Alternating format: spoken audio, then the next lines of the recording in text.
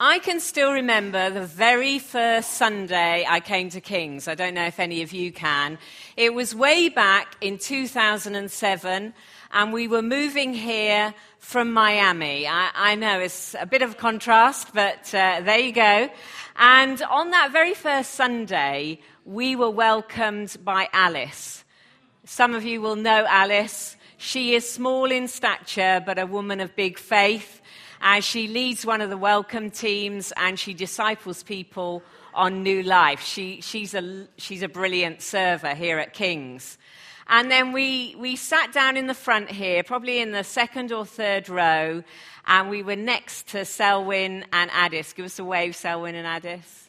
And in the break, you know, that awkward moment where you wonder if anybody's going to speak to you or not, Addis and Selwyn talked to us and welcomed us and made us feel at home.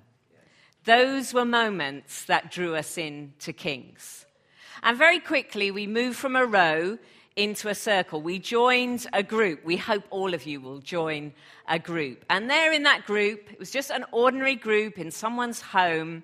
There were people that we began to know who became our friends. I remember them praying for us as we kind of moved into our home and started jobs and moved my elderly parents into our home to care for them. And they supported us, and we felt like we belonged. Their service and their care drew us into King's. And I wouldn't be here today if it wasn't for those little things that made us feel like this was the place for us. We love serving here at King's.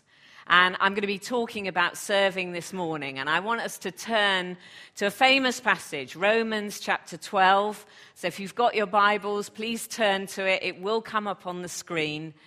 Let's look at this passage and be inspired by Paul's words. So Romans 12, beginning at the first verse. Therefore, I urge you, brothers and sisters, in view of God's mercy, to offer your bodies as a living sacrifice, holy and pleasing to God. This is your true and proper worship. Do not conform to the pattern of this world, but be transformed by the renewing of your mind. Then you'll be able to test and approve what God's will is, his good, pleasing, and perfect will. For by the grace given me, I say to every one of you, do not think of yourself more highly than you ought, but rather think of yourself with sober judgment, in accordance with the faith God has distributed to each of you.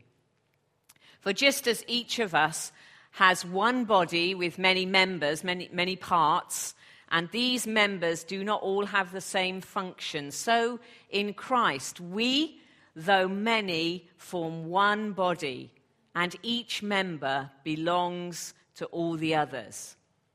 We have different gifts according to the grace given to us. If your gift is prophesying, then prophesy in accordance with your faith. If it is serving, then serve. If it is teaching, then teach. If it is to encourage, then give encouragement. If it is giving, then give generously. If it is to lead, do it diligently. If it is to show mercy, do it cheerfully. Paul says that serving, in essence, is worship. It's true worship when you give yourself as a living sacrifice. Now, in Old Testament terms, that's kind of a contradiction in terms because the sacrifice on the altar always ended up dead. But here Paul is saying, bring your life to Jesus. Bring it all to him, what you have, who you are. I mean, it's like you could put your phone on the altar, couldn't you? In there is your appointments, your contacts, your entertainment, how you spend your time. Jesus is saying, you bring it all and lay it on the altar. Say yes to God. And when we do that, it challenges the patterns of the world. The patterns that says to us, it's all about me. What can I get? It challenges that competitiveness. Oh, I want to be better than that person. When we worship, when we serve as worship, we challenge those patterns. The passage starts with grace, and we serve out of grace. We serve in response to God's mercy towards us.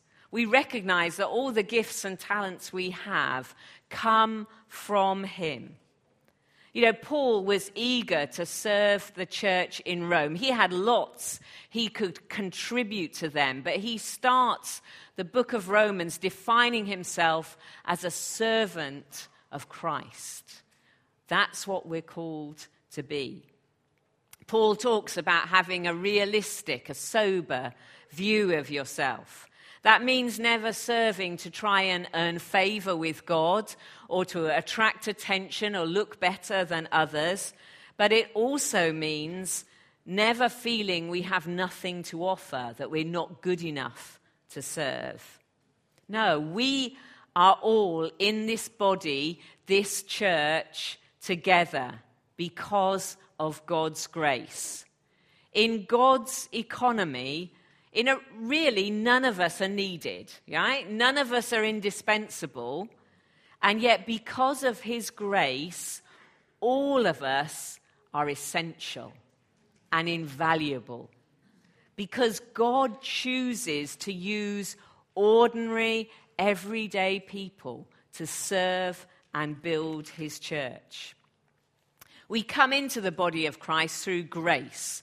All we bring is sorrow for our sin and a trust in Jesus. And he takes us and he makes us part of his church, his body. We are given gifts, supernatural gifts of prophecy or maybe teaching, mercy. But also we bring the gifts we have from birth, the gifts we have got through education and experience and skill, and we offer them to God. So we serve out of worship, we serve out of grace, we serve as one body, not as lots of different individuals, but we serve together. You know, scientists have found that it takes 41 muscles in your face to frown and only 17 to smile. I mean, that just makes me think that maybe scientists have too much time on their hands. I mean, how could they even work that out? And maybe we need to frown more because it uses up more calories, obviously. But every muscle counts. A few years ago, I broke my ankle. And obviously my ankle hurt and I couldn't put weight on it and I had to use crutches. And I realized that I didn't just have a problem with my ankle. I had a problem with my upper body strength. Like, I was a real wimp on those crutches. And going up and down stairs particularly I found really scary because will my muscles in my arms carry my weight? It's only when something goes wrong with our bodies we realize how complex it is and how every part matters. In this body of Christ, in this church, it takes 399 people over 4 weeks to serve and run all the ministries we have here on a Sunday. I know that not because I'm good at maths, but because we sent 399 invites out to you guys who serve on Sunday to invite you to an event we're having this Thursday evening. And you know, when you add into that all the people that serve during the week in groups, in ministries, is well over 500 people who serve here at King's. Thank you. Each one of you is brilliant. Each one of you, when you play your part, you make this body, this church, function and live. Thank you so much for everything you do. So Paul uses the picture of the body. Later in the New Testament, Peter uses the picture of a building, and that each one of us is like a brick that builds up the temple of God. He says this in 1 Peter 2, verse 5.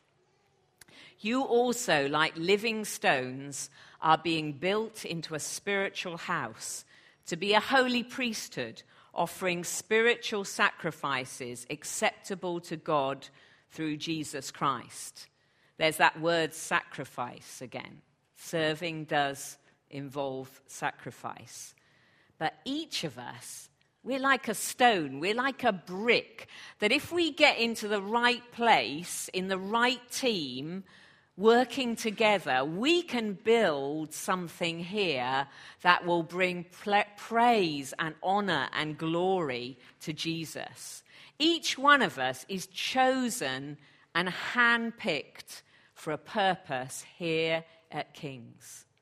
It's not just about staff or pastors or a handful of keen volunteers. No, Peter says we are all a chosen people, a royal priesthood. We're all called to serve and find our place in the body. In fact, as pastors, our job is not to do everything, but to equip the saints, equip you all to develop your gifts and find your place in the body. But you may say, well, if you've already got over 500 people serving, do you really need me? Well, I would say yes, because both those pictures of the body and the building say that everyone is needed. We would love you to step into serving if you're not doing that already. We'd love you to walk towards the welcome desk at the end of the meeting and find out more about the different areas that you can serve in. Most people here serve one Sunday in 4. You don't have to be a member to serve. As long as you're with us and you're attending regularly, you can get involved.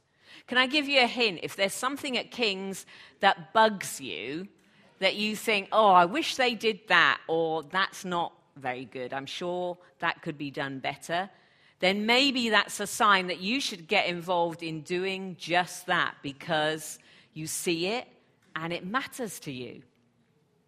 Now, you may be in a season where you can't serve right now. You can't go on like an official rota. I understand that. I look back on when I was a nurse and I worked shifts and my husband traveled and I had 3 small kids. I couldn't get on a rota. But in our hearts, let's all find ways to serve each other.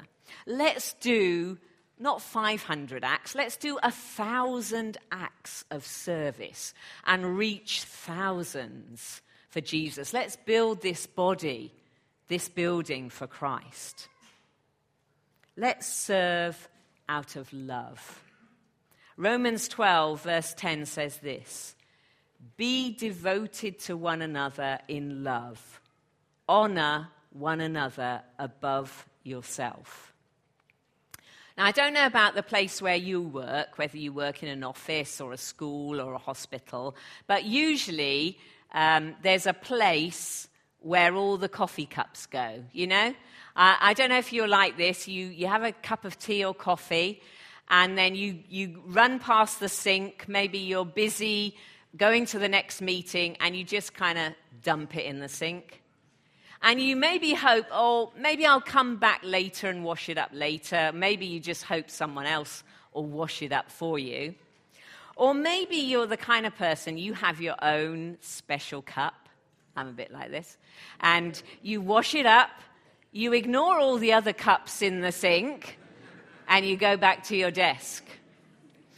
Or are you the one person in the office who cannot walk past that sink of dirty cups, and you end up washing them all up? Now, we are really thankful for people like that, but sometimes those people can also get a bit annoyed. I don't blame them. And then they put up notices like this: your mum doesn't work here.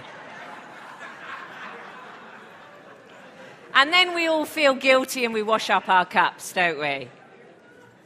Generally, though, we are really grateful for the washer-uppers in life, aren't we? We are so grateful for those people who show their care and love and concern by doing the tasks that need to be done, even if they're kind of dirty and annoying. Those people serve us, don't they? They serve out of love. If you love Jesus, you will love his people. You will love his church. And you will be devoted to one another. The writer of Hebrews says, "Do not forget to do good and to share with others, for with such sacrifices, God is pleased."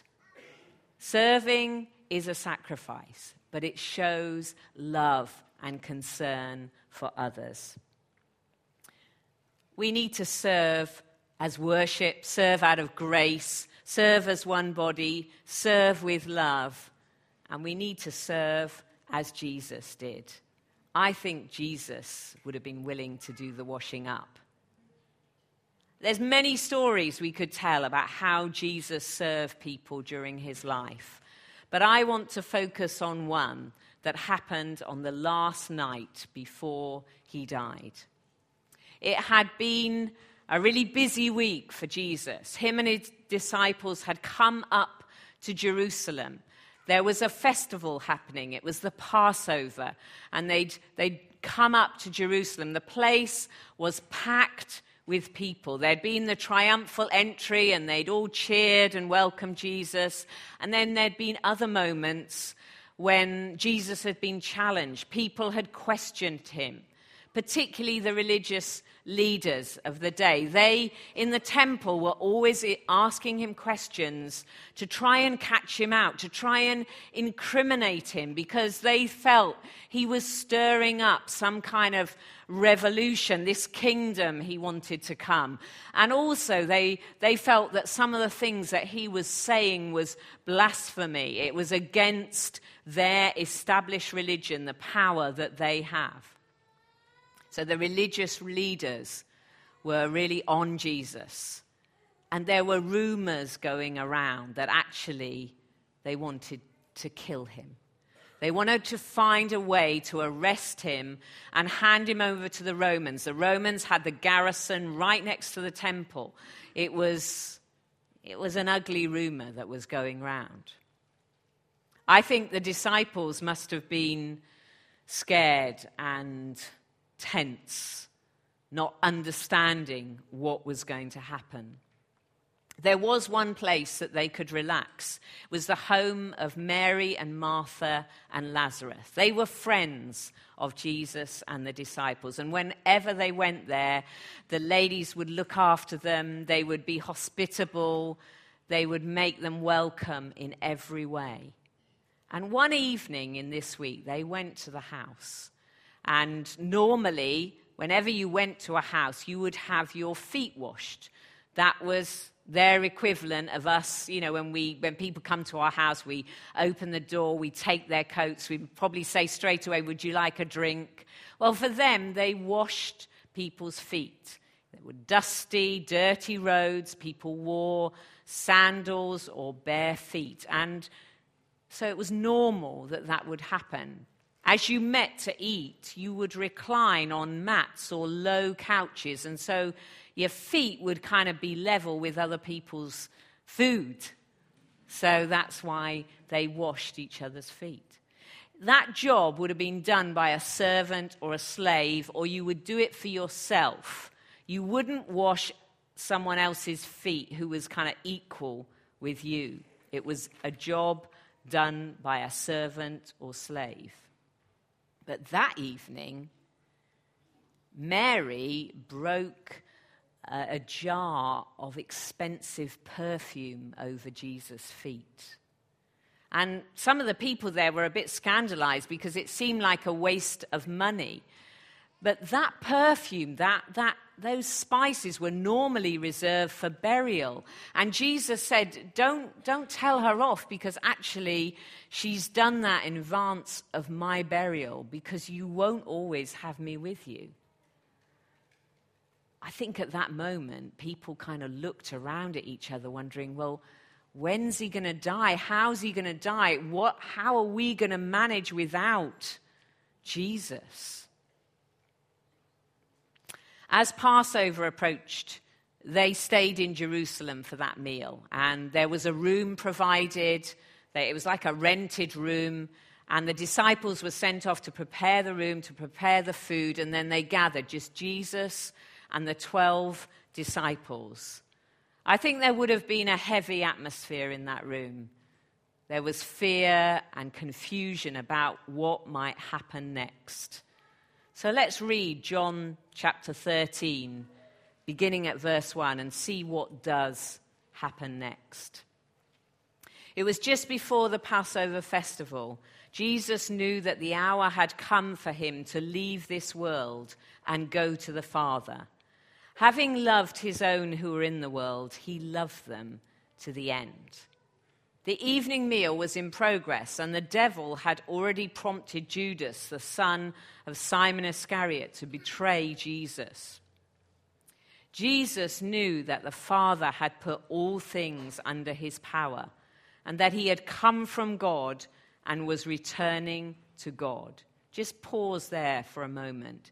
Jesus knew that he was the Son of God, that he had all authority. He could reach out and heal a blind man. He could speak words of truth, and hundreds would gather round him. He could click his fingers, and thousands of angels would have come to serve at his bidding. So what he does next is astonishing. Let's read on.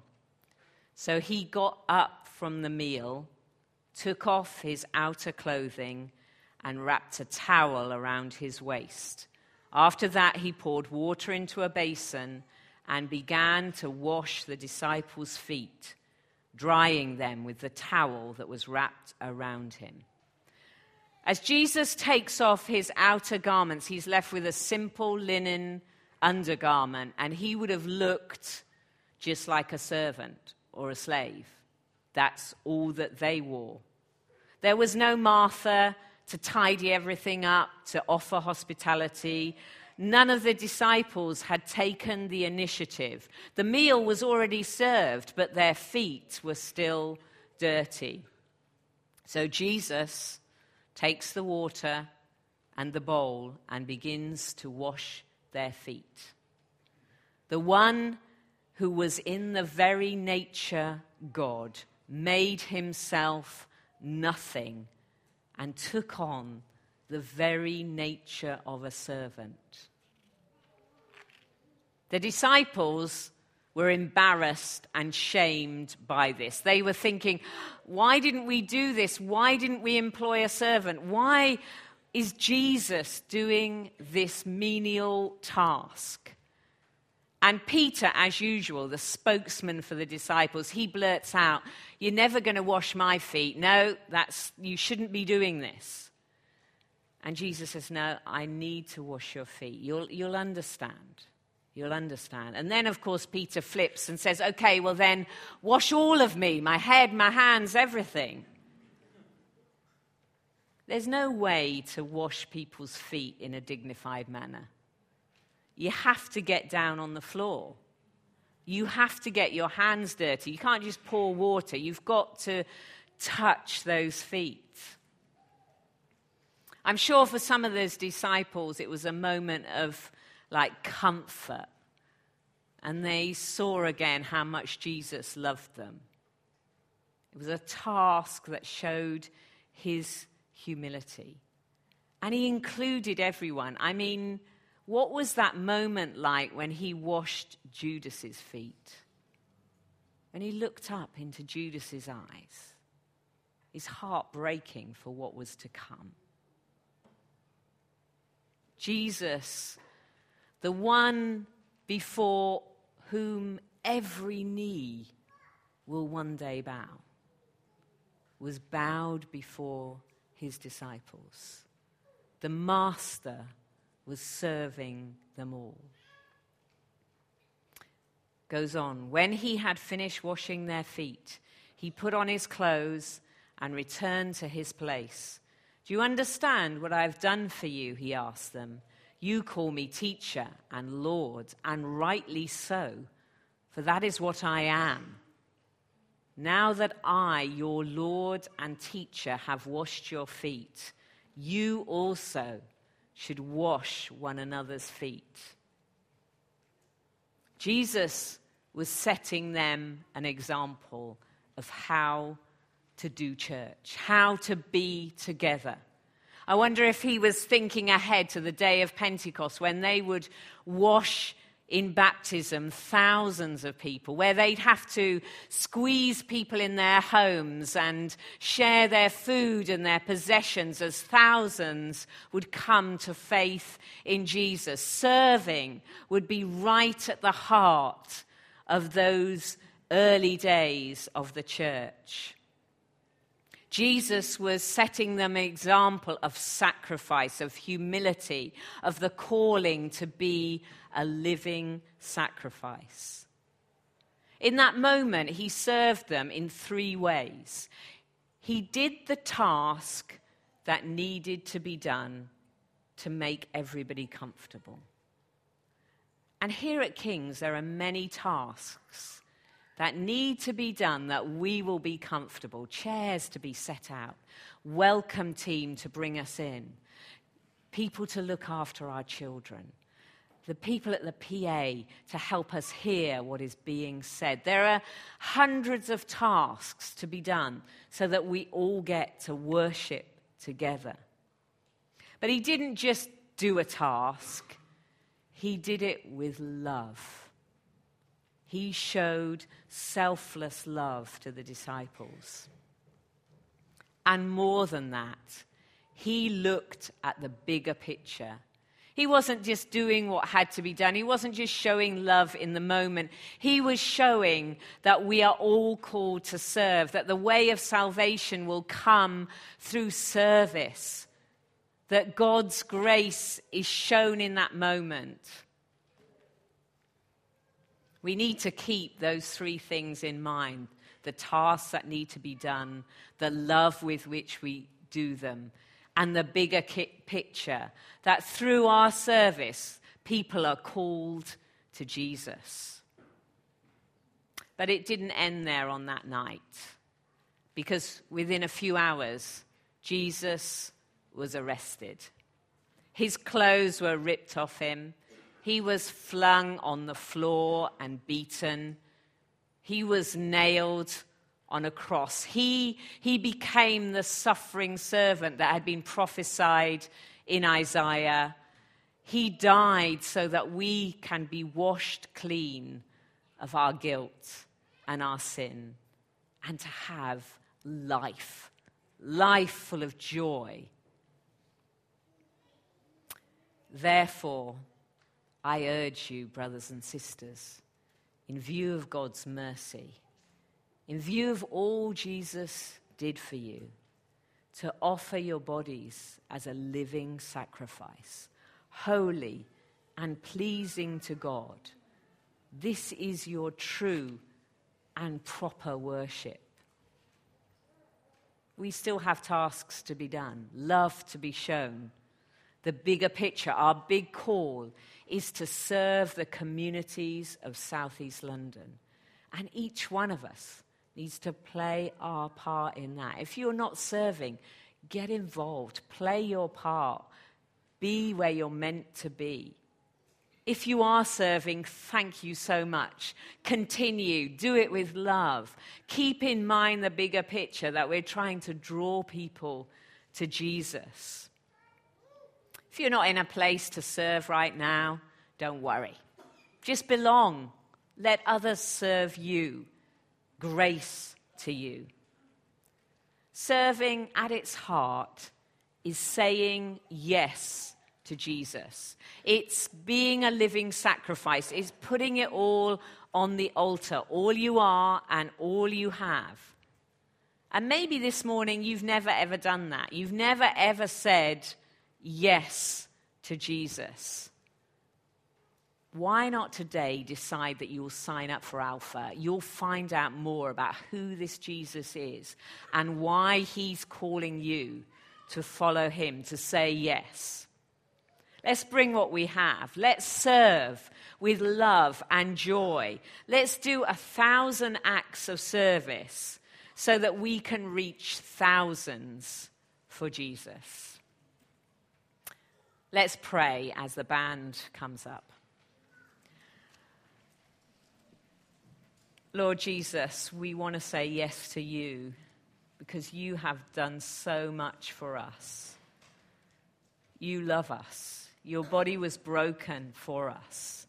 And you call us to follow you, to say yes, to be part of your exciting work of building the church and building the kingdom and drawing people to faith. Lord, empower us. Even as we worship now, speak to our heart about how we can find our place in your church. Amen.